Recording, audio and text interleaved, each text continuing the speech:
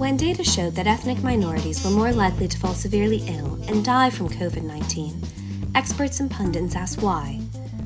As we learned more through the course of the pandemic, it became increasingly clear that it's socioeconomic factors that contribute heavily to COVID outcomes.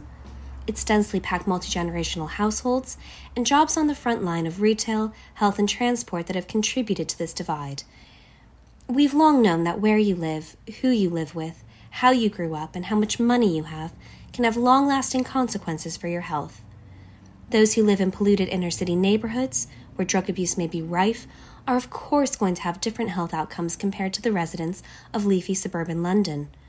We've known this through the work of Sir Michael Marmot, who gave his name to the landmark Marmot Review. But what do these findings mean for healthcare professionals and policymakers? Do doctors and nurses now also have to think about air pollution and green spaces? Is this holistic view of health helpful and indeed possible? I'm Kate Andrews, and in a special episode of the Spectators podcast, I'm going to be trying to answer this question with a panel of experts. We're joined by Charmaine Griffiths, head of the British Heart Foundation, by Chimney Bhatt, UK and Ireland Managing Director of the pharmaceutical company Novartis, which is kindly sponsoring this podcast, and by Sir Michael Marmot himself, who has been looking at this question in today's Britain. Welcome all. Michael, can you start by explaining why you think socioeconomic factors should be considered as a part of healthcare? Let's start with clearing up what tends to be a confusion. When you look at data from the OECD, the World Bank, most economists, they tend to equate health and healthcare. In fact, they run the two words together, and they talk about spending on health. When they don't mean spending on health, they mean spending on health care.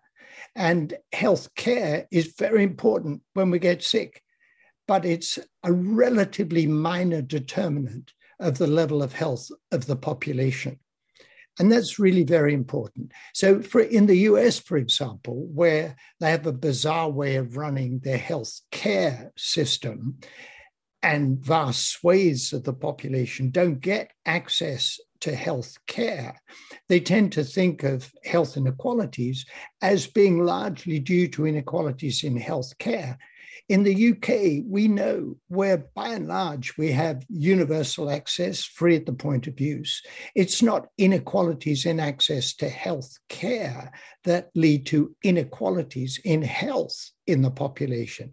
That's related to the conditions that make people sick in the first place, what I call the social determinants of health, the conditions in which people are born, grow, live, work, and age, and the fundamental structural drivers of those conditions.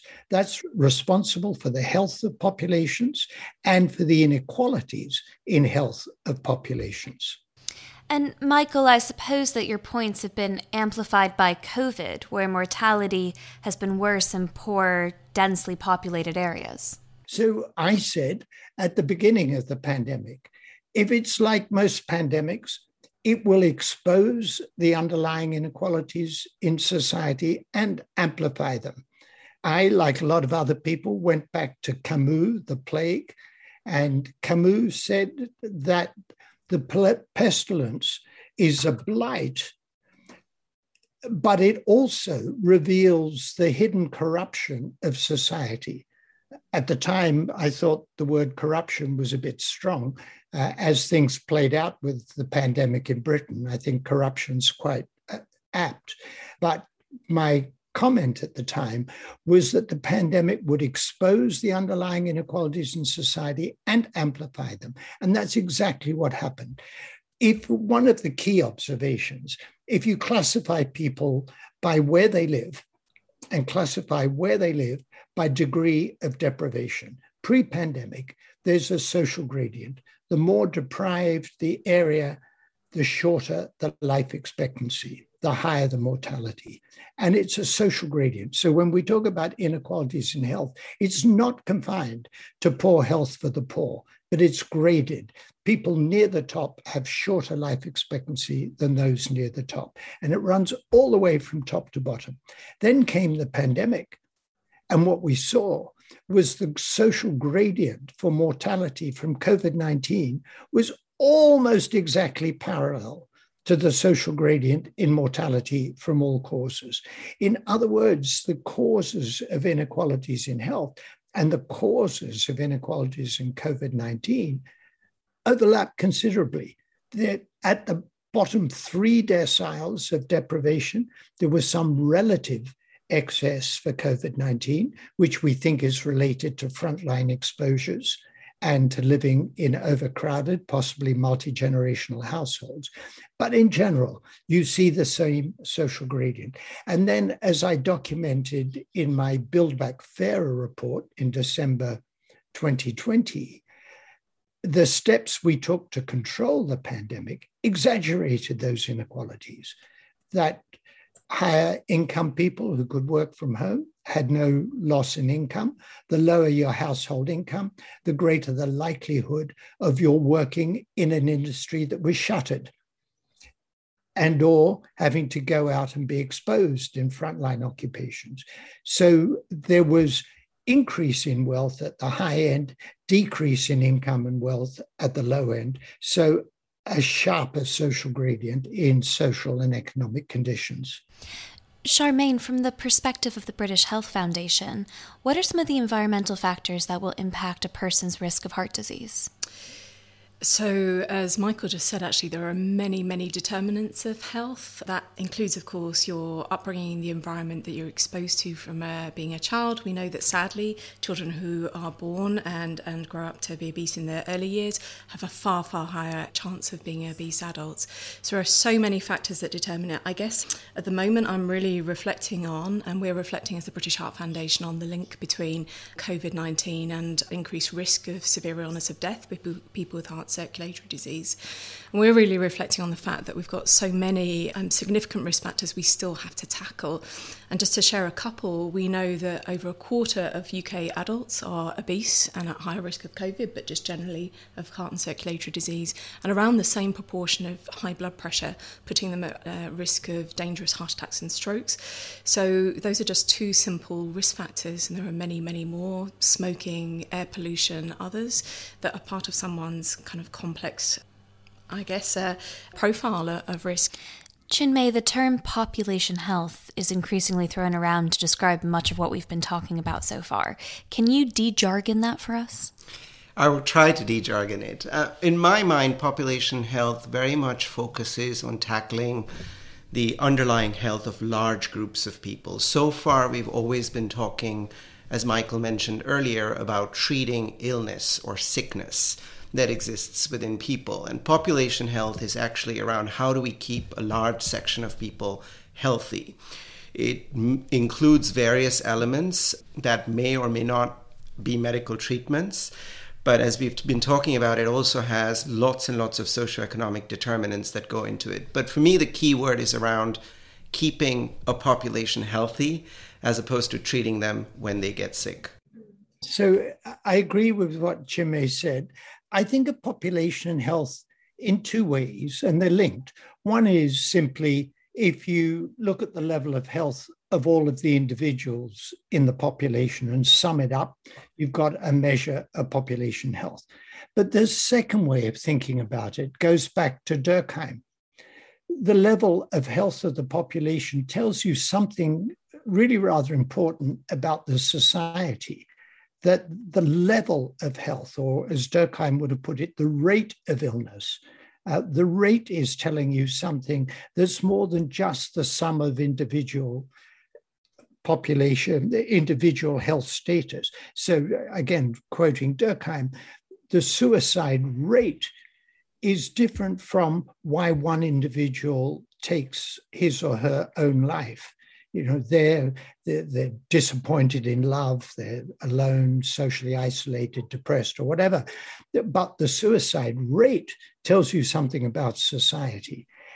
And I think that's very important because looking at Britain over the last decade, the report that I published in February 2020, just before the pandemic, showed that in the decade from 2010, the rate of improvement in life expectancy was slower in the United Kingdom than in any other rich country, except Iceland and the United States.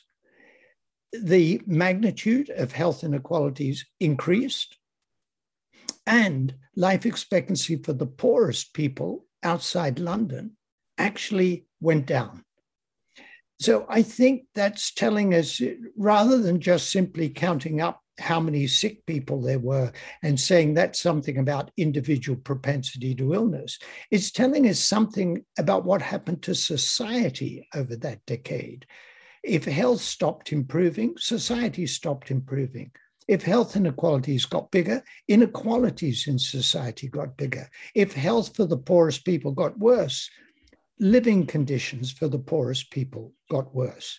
So I think, building on what Chinmay said, the population health is telling us something really rather important about the way we organize our affairs in society. And Chinmay, Michael just covered a whole host of areas of society there. Do you think it's even accurate to talk about this as healthcare, given what a wide-ranging remit this could be? I think healthcare has a part to play in it. I mean, clearly it has aspects way beyond healthcare, whether it's housing, it's education, it's economic opportunity. And many of these actually have a much larger impact. But I do believe that the lens that healthcare affords us is to actually also just think about what is happening at the level of an individual's body. It helps us to actually measure certain things with distinction, and it also allows us to track progress, specifically when we look at health indicators. But when we look at the determinants, clearly, they're way broader than just the health of an individual. Charmaine, a lot of this sounds like an innovative and fresh way to look at healthcare, and also puts an emphasis on preventative healthcare, very important for keeping people healthy long term.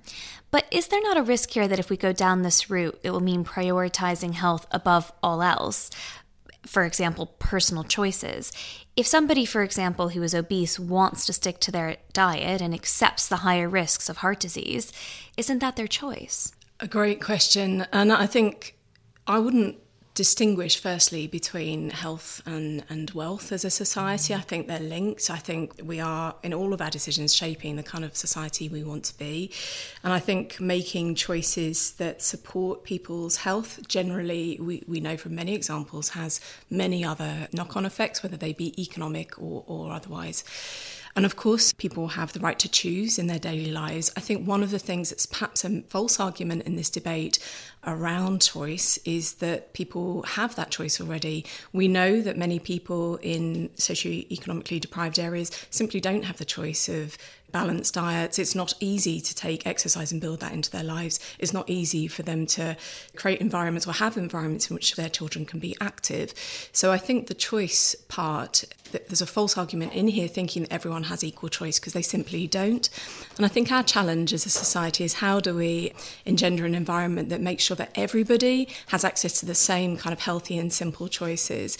And that's why I think coming out of as we hope, starting to come out of the pandemic with an increased focus not only on personal health, but what it takes to be healthy as a nation, indeed as a globe, is making us think slightly differently about how we organise ourselves, how we approach complex problems in a more integrated way as an ecosystem, so that we are giving everybody the level playing field in terms of making those choices. Charmaine, there's some good evidence that if you know how to cook, healthy food is not so expensive. One of the problems is that people don't know how to put these ingredients together.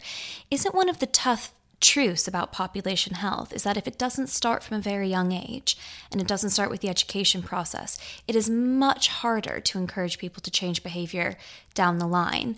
What does that mean for our education system now? But also, how do we reach out in a choice-centric way to adults who may have developed unhealthy habits over decades?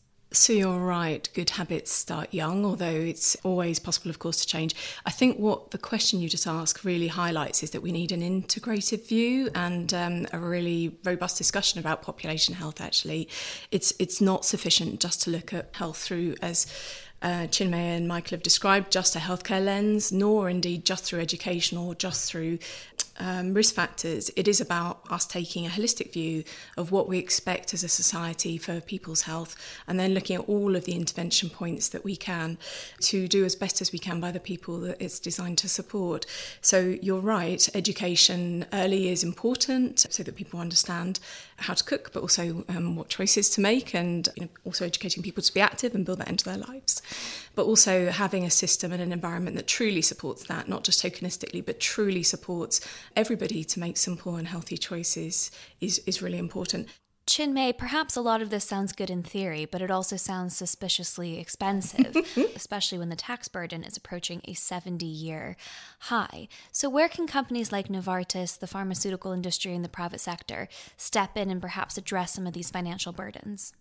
I think I would argue that some of the interventions that we need in order to address these deep-seated issues that we have in population health may not be that expensive. Some of it is about actually education, information, starting early, and just making sure that public are making choices in an informed way as much as we can. Now, that's not perfect, but it doesn't need to be extremely expensive. The way we think about it is, again, if I take cancer as an example, screening patients early, finding people at the early stages of cancer is far more cost effective and in fact beneficial for the outcomes of the patient than waiting until people are at stage 3 or 4 of their disease, where neither the outcome is better for the patients nor is the cost to the health system low. So I do think that there is a positive economic trade-off if done well, as exemplified by the cancer example here, that if we work early and if we try and actually increase the level of awareness, work on screening, we are able to not only lead to a healthier population, but also do that in a more cost-effective way. Chinmay, the last time we spoke in our previous episode for the Spectator podcast, we discussed the importance of patient data. Presumably here, data also reigns supreme. You'll need to collect all sorts of data about a person's lifestyle, their housing, their mental health, their diet, in order to tackle these issues of health holistically. Absolutely. And I think, as Michael was referring to, and has also become very obvious in the case of the pandemic, some of these data sets are available. It's a question of actually putting them together. So when we look at health outcomes in, cardiovascular health, and then we look at levels of depravity or socioeconomic status, we again see a very, very strong correlation. Through the pandemic, we know that we're able to actually get this data at a very granular level, possibly street by street, which I hope in the future allows us to target our interventions very, very specifically to groups and populations of people that can benefit from it, and then begin to address these issues of health inequality and longer-term health of society. Charmaine, how realistic is it to incorporate all of this into the NHS? Already the system is doing far more than it was originally designed to do, and oftentimes, especially in the winter, it can barely handle, or indeed sometimes it just can't handle, what it's already being asked to cover. So this would be yet another layer on top of a buckling system. So I don't think we can afford not to think about better application of data in healthcare. We're really proud to have set up a BHF Centre of Data Science that is specifically looking at how can we play our role in joining the dots between data sets and data users to improve cardiovascular health. And we are so convinced there's just massive potential, as is everybody. I think there's hardly an aspect of our lives at the moment. Data and its application is not being thought of. I think probably in health, use of data, public trust in that use of data is critical at the moment. And I cannot emphasise enough, I think, the importance of really good public engagement in understanding why it's important and how it can drive improvement, so that we end up with not only a healthy debate, but also really healthy understanding about the power of it. So I'm in no doubt that it's going to be transformative.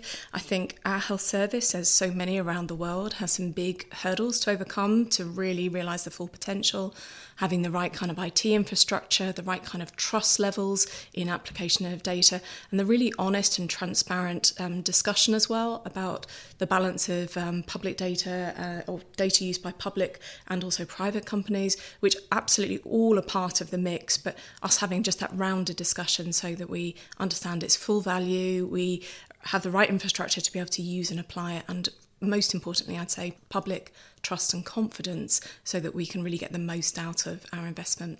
So, Michael, in your most optimistic scenario, do those who are working in healthcare start to also look like city planners, therapists, dietitians, as well as doctors and nurses? Yeah, I used to go, let me pick up an English word, optimistic. I used to go around the world saying I was an evidence-based optimist. And a Brazilian colleague said to me in a thick Portuguese accent, "Michael, you're using English incorrectly." I said, "Go on." He said, "An optimist thinks that things will get better. You're not an optimist, you're hopeful." Okay, I thought that was quite a good distinction. So if an optimist believes things will get better, I can't claim that I believe things will get better, but I'm really hopeful. And I'm hopeful for a variety of reasons. Firstly, well, not necessarily in the right order, but as you know, in Britain, right across the country, that we're developing ICSs, integrated care systems. There's yet another reorganization of the NHS coming down the track, but this time it's integrating care and healthcare, social care and healthcare. And ICSs have been approaching me in Southeast London, in Cheshire and Merseyside, in East London, and various places saying, how can we address social determinants of health?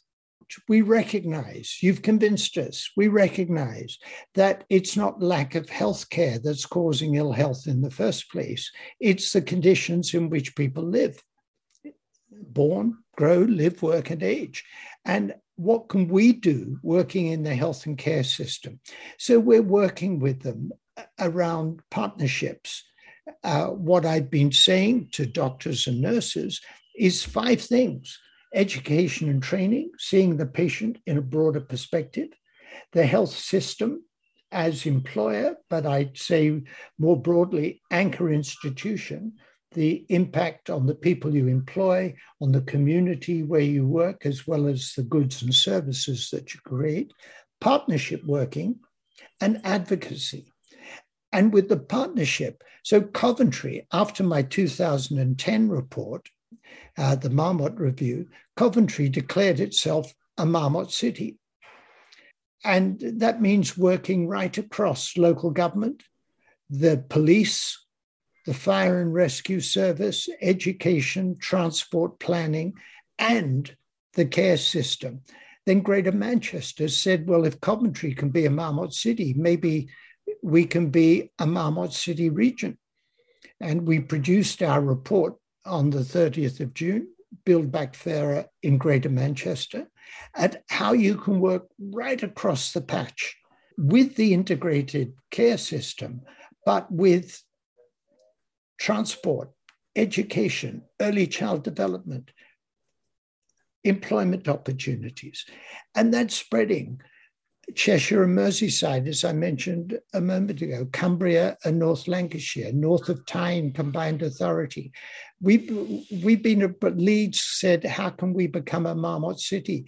We can't cope with the requests we're getting for this kind of joined up working between the integrated care system and other aspects of local government. And there's a negative and a positive reason for wanting to work at local level. The negative reason is if the central government can't or won't act on these things. I mean, the Prime Minister made his big levelling up speech. I've been really looking forward. I thought levelling up, great. When we produced our Build Back Fairer in Greater Manchester report, we said, here you are, Prime Minister, we've given you a blueprint. You want to level up? We've shown you what you need to do. And what does he do in his speech? He said there are these huge health inequalities and nobody knows why they're there. What? Nobody knows why they're there. when he was asked in Parliament what he was going to do about my report, firstly the 10 years on report, and then the Build Back Fair, he said, "Oh, I respect Michael Marmot. We've worked together for a long time, and be assured I will be implementing his recommendations." And he says, nobody knows why there are these big life expectancy gaps.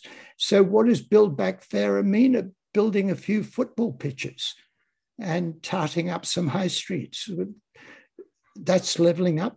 So we really know what to do. So the negative reason for working with local government is if the central government neither knows nor cares, well, we've got to do it somewhere. The positive reason, wherever you stand on the devolution question and local government, the positive reason is they're really in touch with the conditions in which people live and work. They know the reality of people's lives. They know how important it is to be able to catch a bus, to get on a bus and go from A to B because the buses run and they're affordable, to know what it means that your children will have good preschool provision and good schooling wherever you live, and so on through the life course. And they really understand those things.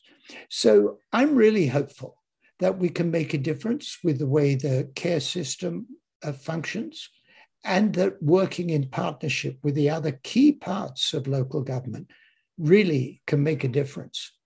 Chinmay, last word to you. Well, I'll borrow a phrase from Michael. I am hopeful.